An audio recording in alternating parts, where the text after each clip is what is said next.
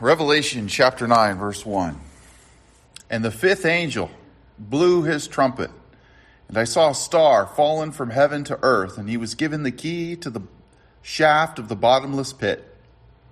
He opened the shaft of the bottomless pit, and from the shaft arose smoke, like the smoke of a great furnace. And the sun and the air were darkened with the smoke from the shaft. Then from the smoke came locusts on the earth, and they were given power like the power of scorpions of the earth. They were told not to harm the grass or the earth or any green plant or any tree, but only those people who do not have the seal of God on their foreheads. They were allowed to torment them for 5 months, but not to kill them. And their torment was like the torment of a scorpion when it stings someone. And in those days people will seek death, and will not find it. They will long to die, but death will flee from them. In appearance, the locusts were like horses prepared for battle, and on their heads were what looked like crowns of gold. And their faces were like human faces, and their hair like women's hair, and their teeth like lions' teeth. And they had breastplates like breastplates of iron, and the noise of their wings was like the noise of many chariots with horses rushing into battle. They have tails and stings like scorpions, and their power to hurt people for 5 months is in their tails. They have as king over them the angel of the bottomless pit. His name in Hebrew is Abaddon, and in Greek he is called Apollyon. This is the word of the Lord. You may be seated. Well, as always, as we go through the book of Revelation, let me begin by saying that Jesus Christ is coming back, and that we as the body of Christ should be ready to meet him. And I believe he's coming soon. And Jesus didn't give us the day or the hour, but he did give us the times and the seasons. So never in the history of mankind are we living in the days that we're living in right now. I mean, 100 years ago, we rode horses. Now we're planning to send a rocket to Mars.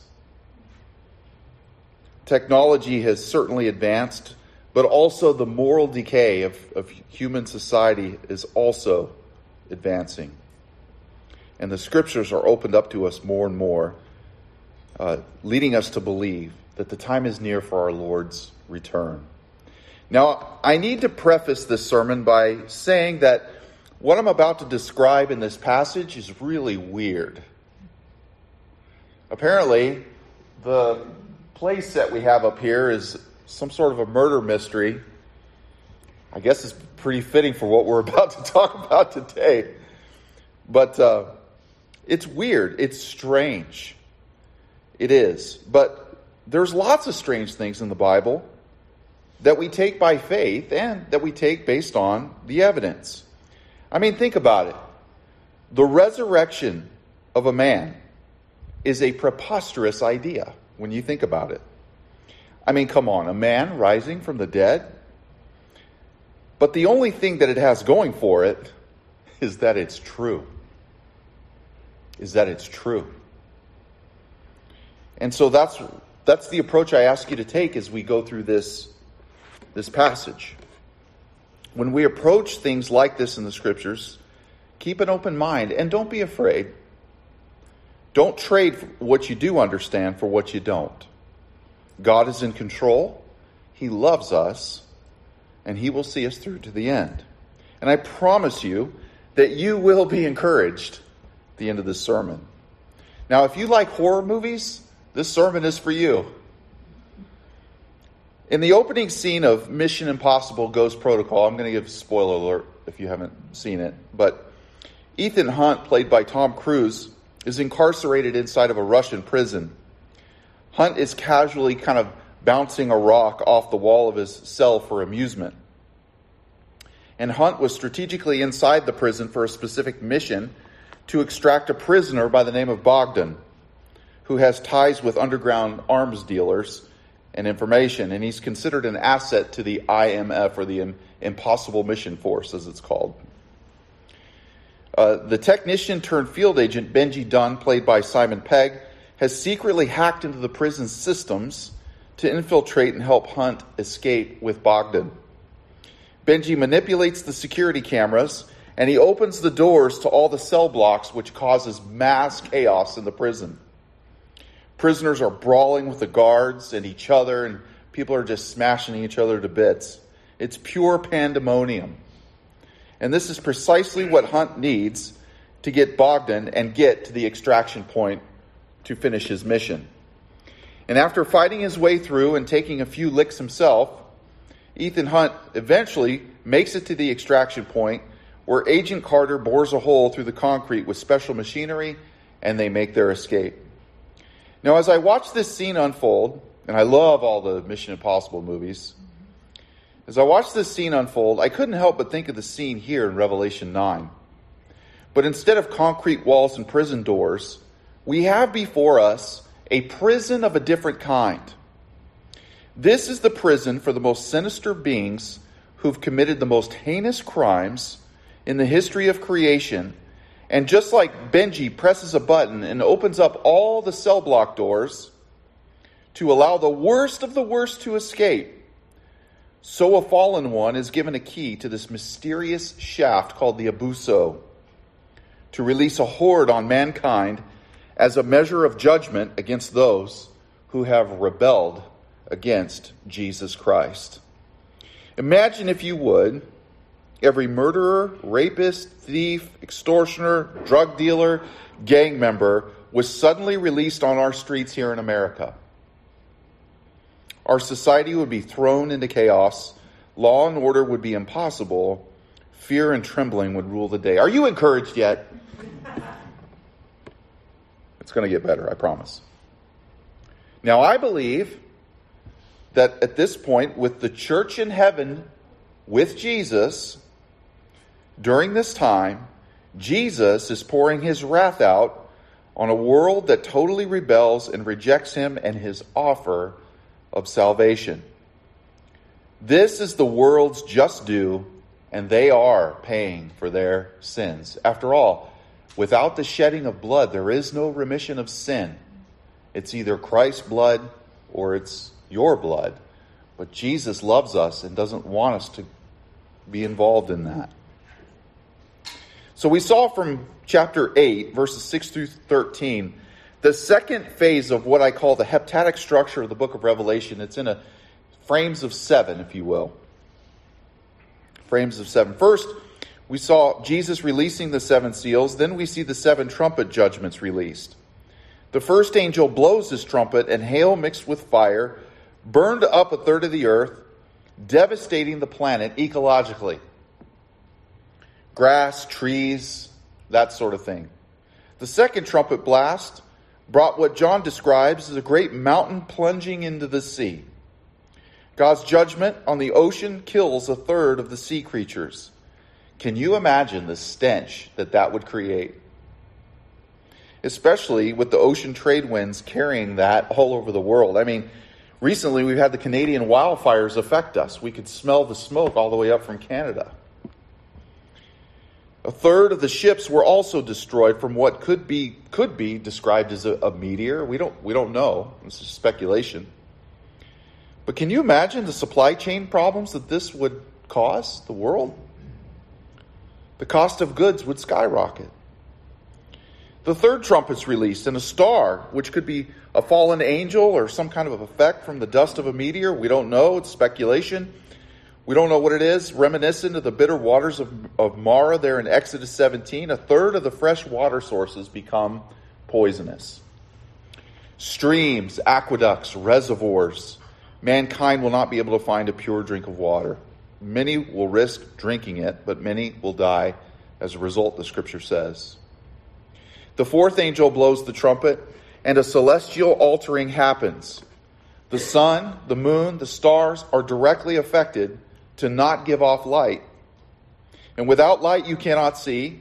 It's a lot harder to grow food. It's harder to navigate your way around. When we as the church, which I believe is removed prior to this horrific time, Jesus unleashes his wrath, and salt and light will be gone. If you don't have salt and light on the earth, all you have is bland and darkness. And I promise you, again, this sermon will get better. It will get better. 4 trumpets up to this point have been released, and this is not the worst of it. For we see in verse 13, there's an eagle flying around, saying, there's 3 more trumpet blasts, and he calls them the 3 woes. Now, is God being mean in releasing all of this? Is God vindictive? Is he bloodthirsty? Why is he doing this? And what's his purpose? I thought God was a God of love and forgiveness. Well, he is. Well, then why would he subject the world to such horror? What are these locusts being released? Well, let's get into the passage to find out. Look with me at verses 1 and 2. And the 5th angel blew his trumpet, and I saw a star fallen from heaven to earth, and he was given the key to the shaft of the bottomless pit. He opened, He opened the shaft of the bottomless pit, and from the shaft rose smoke like the smoke of a great furnace. The sun and the air were darkened, and the smoke from the shaft.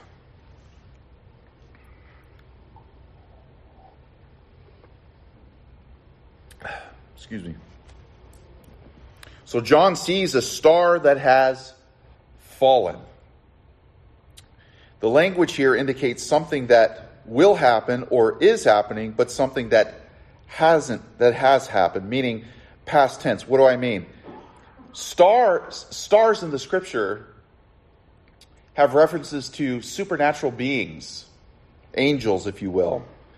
This angel, this star that has fallen, past tense, is some sort of a fallen angel. It is in a fallen state. And the he, personal pronoun, indicates that this isn't a star, but a fallen angel, if you will. And notice this fallen angel was given the key to the bottomless pit. This demon has to be given a key. We don't know what this key is. We don't know what it looks like. Maybe it's some sort of an access code or whatever. We don't know. But it is not something that it can do at will. And this is really God's sovereignty over his measured judgment. You with me so far?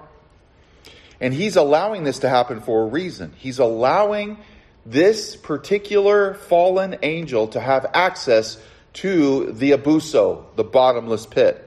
Now, what is the abyss? What is this? What is the bottomless pit? Well, we see it in several places in Scripture, but in essence, it's really the place of the dead. Most scholars believe it's in the center of the earth, and it's called bottomless because it is believed to be suspended in some way. And this is the place where people who have rejected the Son of God for salvation and have chosen not to put their faith and trust in his finished work on the cross, this is where they go to await their final judgment, called the Great White Throne Judgment, there in Revelation chapter 20, verses 11 through 15. It is also the place where the angels that rebelled against mankind in Genesis 6 are incarcerated, also awaiting their judgment for the day of the Lord. Now, to get a background of the abyss, we have to quickly examine the antediluvian age, that is pre-flood, in Genesis 6, the time before the flood. And we see that the sons of God, which in Hebrew is the B'nai Ha-Elohim, these are supernatural beings, which is a term to describe supernatural beings, offspring of Yahweh, of God, somehow, some way came down from their supernatural domain and took wives for themselves. They copulated with them and produced a race of beings called the Nephilim, which in the Greek is the word gigos or gigantes, which means giants. And this is where we get our word for giants.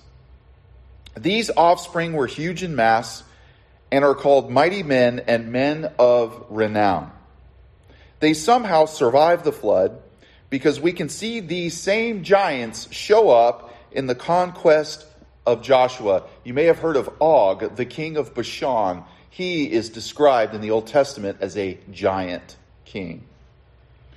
Now, why would these supernatural beings do this? Why would they take wives for themselves? Somehow, we don't know exactly what the process was or what happened, but somehow mess with the human genome to make this happen. Why would they do this? Well, to get a perspective, we must look at the apocryphal book of First Enoch. Now, let me say, Enoch is not inspired scripture. This is not inspired. But it is good for information, and it supports the narrative that we see here in Scripture. And it's so important to the ancient Jewish mind that the book of First Enoch was actually found with the Dead Sea Scrolls in 1947, along with other interesting writings. And this book was important enough for Jesus' brother Jude to quote from directly, and for Peter to quote from indirectly in 2 Peter chapter 2. First Enoch tells us that 200 angels saw women, they lusted after them, just like Genesis 6 says, and they made a pact to take wives for themselves, and they did this in an area of Israel called Caesarea Philippi on top of Mount Hermon there in northern Israel. What did they lust after? Well, they were envious that God gave mankind the ability to marry, to produce offspring, and we were given dominion over planet Earth as a birthright of God's imagers. This was something that they didn't possess themselves, and because their dominion was in a different realm than ours. Told you this sermon was going to be weird. Stay with me. First Enoch 10 tells us that Yahweh pronounces a judgment on the angels that sinned against his imagers. First, God makes the fallen Elohim watch as their giant offspring are manipulated to turn against each other and wipe each other out. And then they are sentenced to the furthermost reaches of darkness, the lowest parts of the abyss, to be chained and await their judgment on the day of the Lord. Peter describes this to us when he says in 2 Peter chapter 2 verses 4 through 10, I'll read it to you. For if God did not spare the angels when they sinned, but cast them into hell, and the word hell there is Tartarus in the Greek, only place it happens in Scripture, and committed them to chains of gloomy darkness to be kept until the judgment. If he did not spare the ancient world, but preserved Noah, a herald of righteousness with 7 others, when he brought a flood upon the world of the ungodly, if by turning the cities of Sodom and Gomorrah to ashes and condemned them to extinction, making them an example of what's going to happen to the ungodly, and if he rescued righteous Lot, greatly distressed by the sensual conduct of the wicked, for as that righteous man lived among them day after day, he was tormenting his righteous soul over the lawless deeds that he saw and heard. Then the Lord knows how to rescue the godly from trials and to keep the unrighteous under punishment until the day of judgment, and especially those who indulge in the lust of the defiling passion and despise authority. Jude also lets us in on this mischief that was going on in Genesis 6 when he says, and the angels who did not keep their proper domain, but left their own abode. And the Greek word there is okaterion. And Paul uses that word in I believe it's 2 Corinthians 5 when he talks about our bodies as tents. When we put off these tents and God upgrades us to 2.0. He has reserved in everlasting chains under darkness for the judgment of the great day, as Sodom and Gomorrah and the cities around them in similar manner to these have given themselves over to sexual immorality and to strange flesh. These angels took on strange flesh. Luke 8:31 tells us that demons inside the possessed man begged Jesus not to send them into the abyss. They were terrified of it. And instead, Jesus commands them to occupy a herd of pigs. And you know the story after that.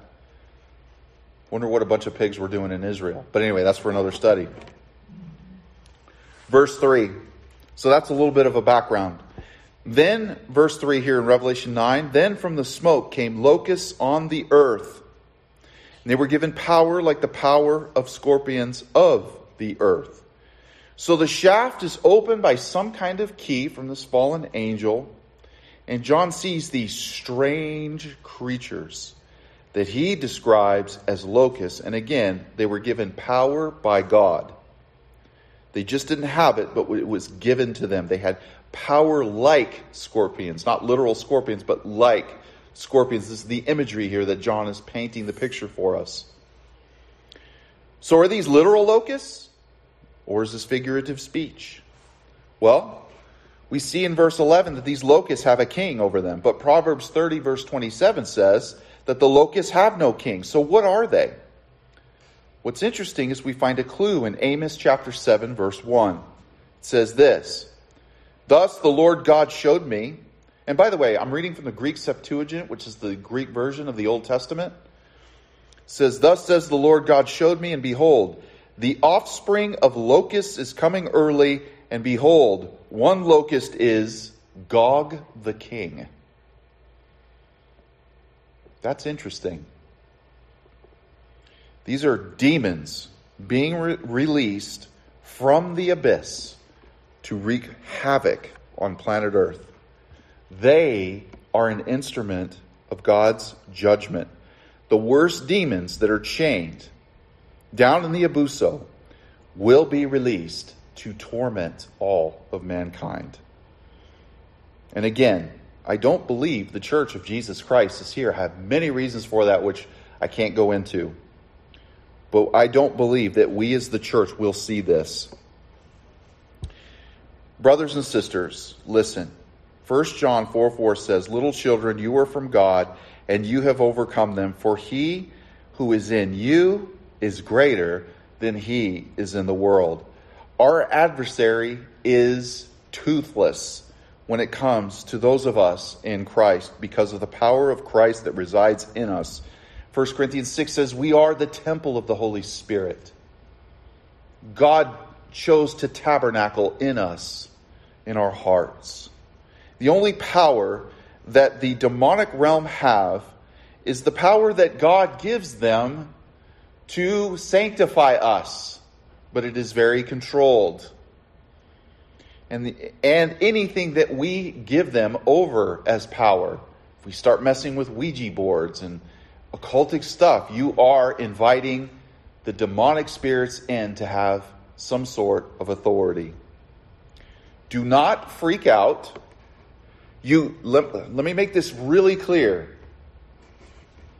I'm a charismatic guy, and so I talk a lot about this stuff. You cannot be simultaneously possessed by an evil spirit and indwelt by the Holy Spirit at the same time. Are you with me? You cannot be possessed by an evil spirit and simultaneously be indwelt by the Holy Spirit at the same time. It is impossible. If you are in Christ and have placed your trust in him, you are sealed with the Holy Spirit, as Ephesians 1 tells us. There is no room for takeover by the enemy. Now, the demonic realm can influence you. They can lie to you in your inner ear, your spiritual ear. They can slow you down, which is their modus operandi. You see, his scheme is to get you to focus on how bad your performance is in your Christian life. He wants you to focus on law, but Jesus wants you to focus on grace. On grace. The enemy wants you to judge yourself, but Jesus wants you to focus that he was judged in your place because he loves you. The enemy wants you to see how you don't measure up, and Jesus wants you to see that he measured up for you. The enemy wants you to focus on your work. Jesus wants you to focus on your faith. The enemy wants you to focus on the wages of your sin, but Jesus wants you to focus on the reward he freely gives you for just believing him.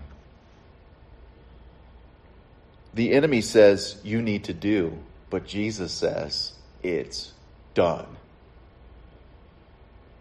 it's done. It is finished. Some of you need to hear that today. You need to hear that it's not about what you do and it's not about your performance. It's about his performance for you and that he has set you free. Look at verse 4. They were told not to harm the grass of the earth or any green plant or any tree, but only those people who do not have the seal of God on their foreheads. So as these demons rose from the abyss, they were told not to harm any vegetation, which means they were on a leash. They're on a leash. They were commanded. No vegetation attacks. But notice it says, the first 4 trumpets threaten the earth's vegetation, but here the judgment goes up a notch and begins to go after rebellious people. They were also instructed not to harm those with the mark of God on their forehead. Who are these people? Who are these protected ones? Well, these are none other than the 144,000 Jews back in Revelation chapter 7 that were marked. The judgments were held until they were marked for protection. 144,000 Jewish Billy Grahams released on earth to preach the gospel. And yet here is another piece of evidence why I strongly believe the church will not be here during the judgment. Why would God tell these demons not to harm the church? Because the church isn't there. It's gone. And because the church is not there to be protected. It's with Jesus. And also, the fact that the very word ecclesia last appears is in Revelation chapter 3:22. Ecclesia is the Greek word for church or gathered ones or called out ones. We won't see ecclesia appear again until Revelation chapter 22 verse 16 in the new heavens and the new earth. If the church was here during this demonic onslaught, we have power and authority over them through Jesus Christ.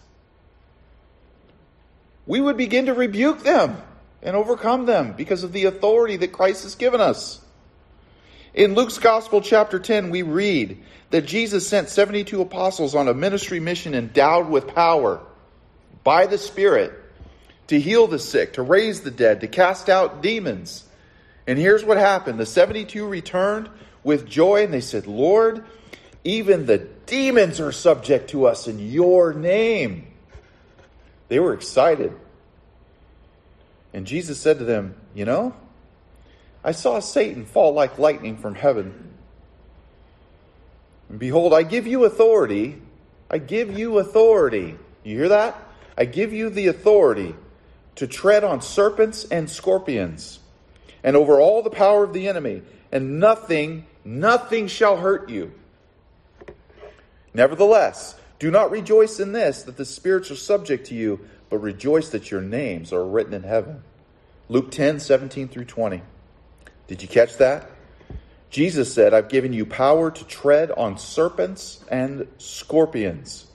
Jesus is using the scorpion motif, if you will, to describe demons. John is doing the same thing here in this passage. If the church was there, these scorpions would be overrun with the power of Jesus Christ. Yet another reason why I believe the church is not there. In Muhammad Ali's, John, I lost my place. In Muhammad Ali's heyday, as the heavyweight champion in boxing, he had taken his seat on a 747, which was starting to taxi down the runway for takeoff.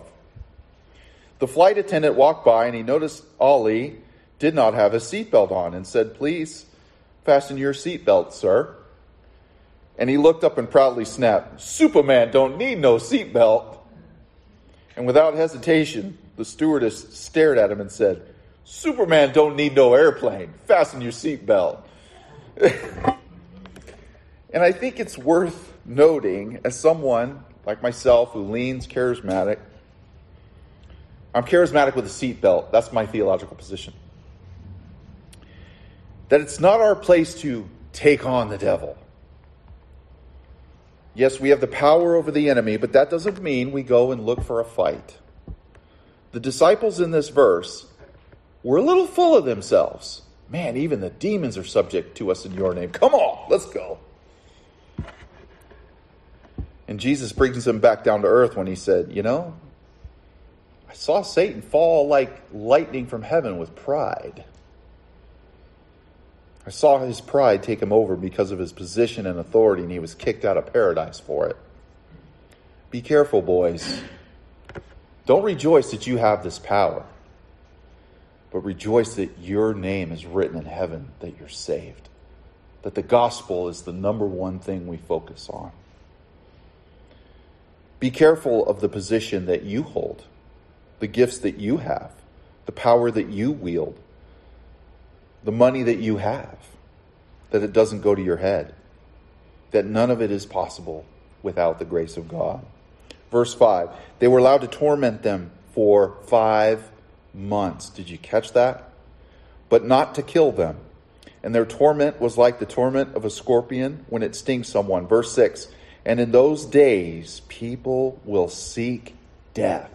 They won't want to live anymore, but they won't find it. They will long to die, but death will flee from them. How horrifying. For 5 months, these creatures will torment those that worship them.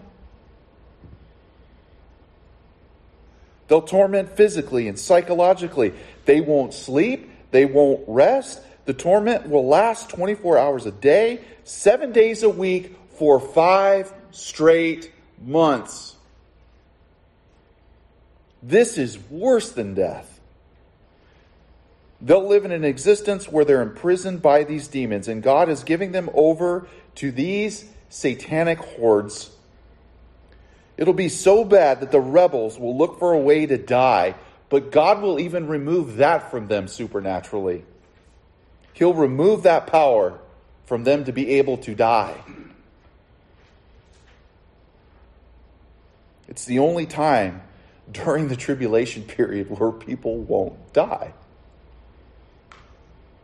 So to answer the question from before, why is God allowing this? Why is he doing this? The Lord, in his mercy, is giving a taste of these these rebellers, of what conscious, eternal torment in hell will be like for eternity. There's no rest there. You'll be alone, forced to deal with the weight of your sin. Hell is a real place, and it's for those who want to be independent from God. C.S. Lewis once said, hell is the ultimate monument to human freedom. So what is God doing? He's saying, I'm going to give you a taste of what hell is like because I don't want you to go there. You see, even in darkness, God shines a light. He's trying to get them to repent. He's trying to get them to turn to him. He's trying to get them to come so he can heal them, but instead they raise their fist at him. The same sun that melts the ice also hardens the clay. Now you might be sitting there saying, Brett, are you trying to scare me? The answer is yes, because I love you. And so does God, more than I do. He doesn't want you to experience this. He paid a huge price so that you wouldn't have to experience this.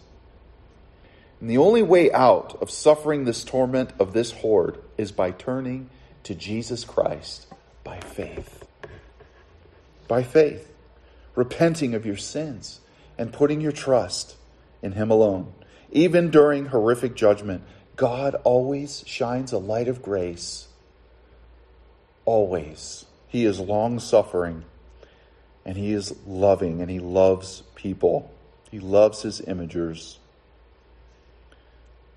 Even during this horrific judgment, God says this in Ezekiel 18:23, have I any pleasure in the death of the wicked? Declares the Lord God. and not rather that he should turn from his way and live? Ezekiel 33:11, as I live, says the Lord God, I have no pleasure in the death of the wicked, but that the wicked turn from his way and live. Turn from your evil ways, for why should you die, O house of Israel?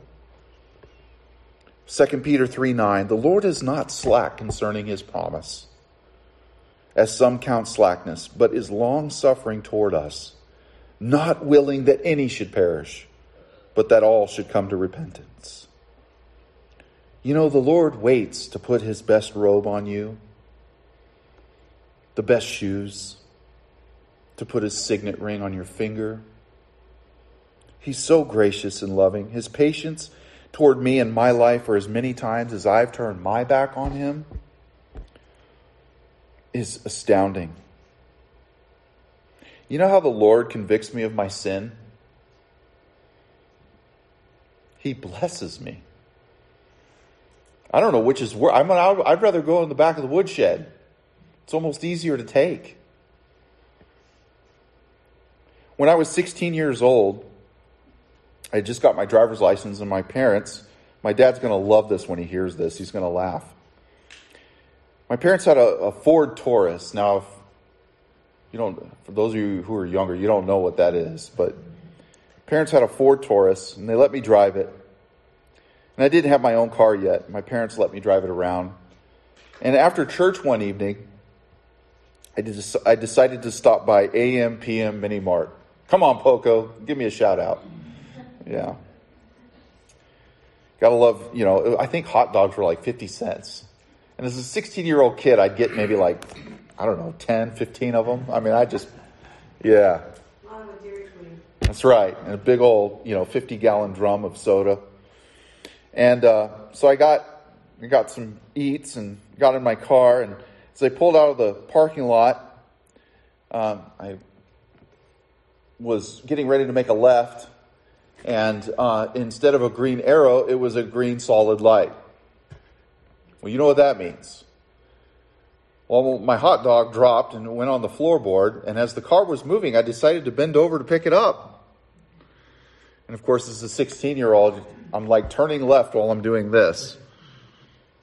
And as I come up, bam, hit the guy in front of me. Boy, I was like, wow, I'm going to get it when I get home. Here I'm driving home in the Ford Taurus, and it's overheating, and I have to stop every 2 or 3 miles going down 163 Highway 163 until I got home. I pull the car around. I'm scared to death. I'm like, my dad's going to kill me. He's going to kill me. Lord, I'm coming to heaven early. I'll never forget. I pulled the car around. I parked it on the side of the house because I didn't want my parents to see it. I wanted to tell them first, sort of absorb the shock. Anyway, I walk up the stairs to go to my house. My dad comes out. He looks at the car. He looks at me. He looks at the car. He looks at me. And he did something that I never expected. He said, "Are you okay?" I said, "Yeah." And he grabbed me and he hugged me tight. And he said, "Son, you made a mistake, but it's just a car. We'll fix it. I'm glad you're okay." And I just fell into a pile, started to cry. I couldn't believe it. And I actually felt worse.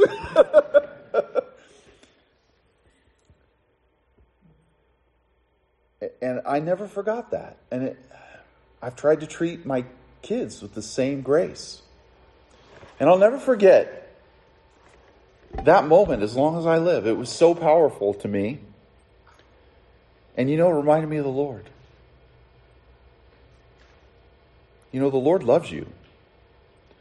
The mess you've made in your life, He's not waiting there. He's not going, "Okay, Daniel, go out and pick a switch." He's not doing that. He just wants to wrap his arms around you. Say, "You made a mess, but I'll clean it up. It's peanuts to me. I love you. And man, I'll tell you, that will change the heart more in the face of sin than a good beatdown. Now, there are times when we need to be disciplined. Hebrews chapter 12 talks about God's discipline. But man, the Lord just has his way with his grace that will make you want to love him and obey him even more. Verse 7. In appearance, the locusts were like horses prepared for battle. On their heads were what looked like crowns of gold. Their faces were like human faces. Their hair like women's hair. And their teeth like lions' teeth. They had breastplates like the breastplates of iron. And their noise of their wings was like the noise of many chariots with horses rushing into battle. Verse 10. They have tails and stings like scorpions, and the power to hurt people for 5 months is in their tails. They have as king over them the angel of the bottomless pit. His name in Hebrew is Abaddon, and in Greek he's called Apollyon. The name Apollyon or Abaddon means destroyer. Even this description, and by the way, there are people out there, oh, these are Apache attack helicopters. I'm like, no, just don't. just don't. I mean, this is a demonic horde ready for war. It's really what it is. But even this description of this bizarre and horrific demons would remind John's congregation of God's promise. For you see, in Joel chapter 2, we find a parallel passage to Revelation 9, and we won't go through it. But historically, the prophecy of Joel 2 was fulfilled in Joel's day when Israel was actually besieged by literal locusts. But symbolically, the prophecy was fulfilled in 722 BC when the Assyrians marched south and carried the 10 northern tribes to captivity. And by the way, that's where the Samaritans come from. When the Assyrians and the Jews intermarried and they produced the half-breed called Samaritans. Didn't know if you know that. That one was free. Prophetically, locusts speak of the demons that will be released from the abyss in Revelation 9. But nestled among the dire warnings of this terrible invasion is a wonderful promise that God gives in Joel. I will restore to you all the years that the locusts have eaten. I'll restore it. When we listen to the trumpet and we obey God and we turn and repent and we seek the Lord with sincerity, the Lord not only forgives us, but he makes up for what we lost. You know, you'd think forgiveness would be enough, but he does more than that. He restores all that is lost because he loves us.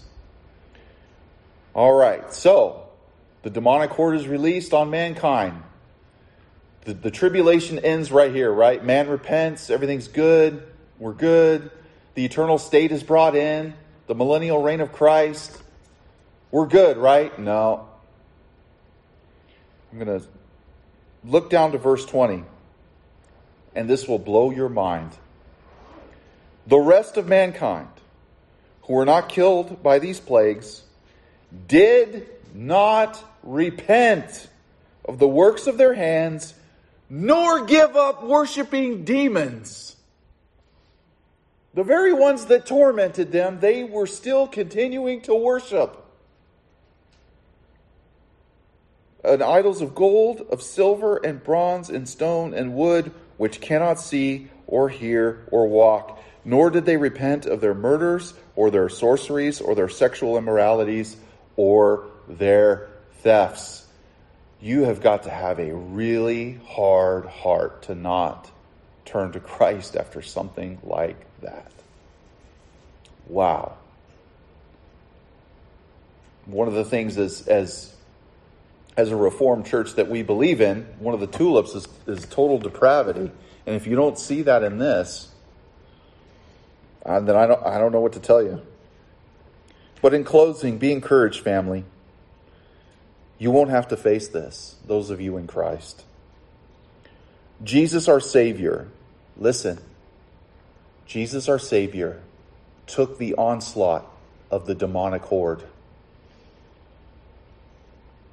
Well, how do you know that, Brett? Well, Psalm 22:12 says, "Many bulls have encircled me. The mighty bulls of Bashan have surrounded me." And there is indication that those are demonic beings. 1 Corinthians tells us that if the supernatural fallen ones had knew what they were doing when they crucified the Lord of glory, they never would have done it. Jesus took the demonic horde for you so that you wouldn't have to take it, because he loves you. That's good news. What a God we serve. What a God we serve. Praise him. Let's pray. Wow, Lord, thank you for delivering us from darkness into the kingdom of light.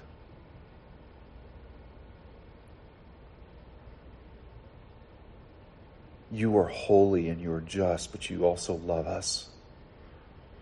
And you want a family. And you are long-suffering. And we give you praise and glory. We thank you for the salvation that you freely have given us. That all you require is believing loyalty, just believing and trusting. Thank you. We love you. We praise you. In Jesus' name, amen.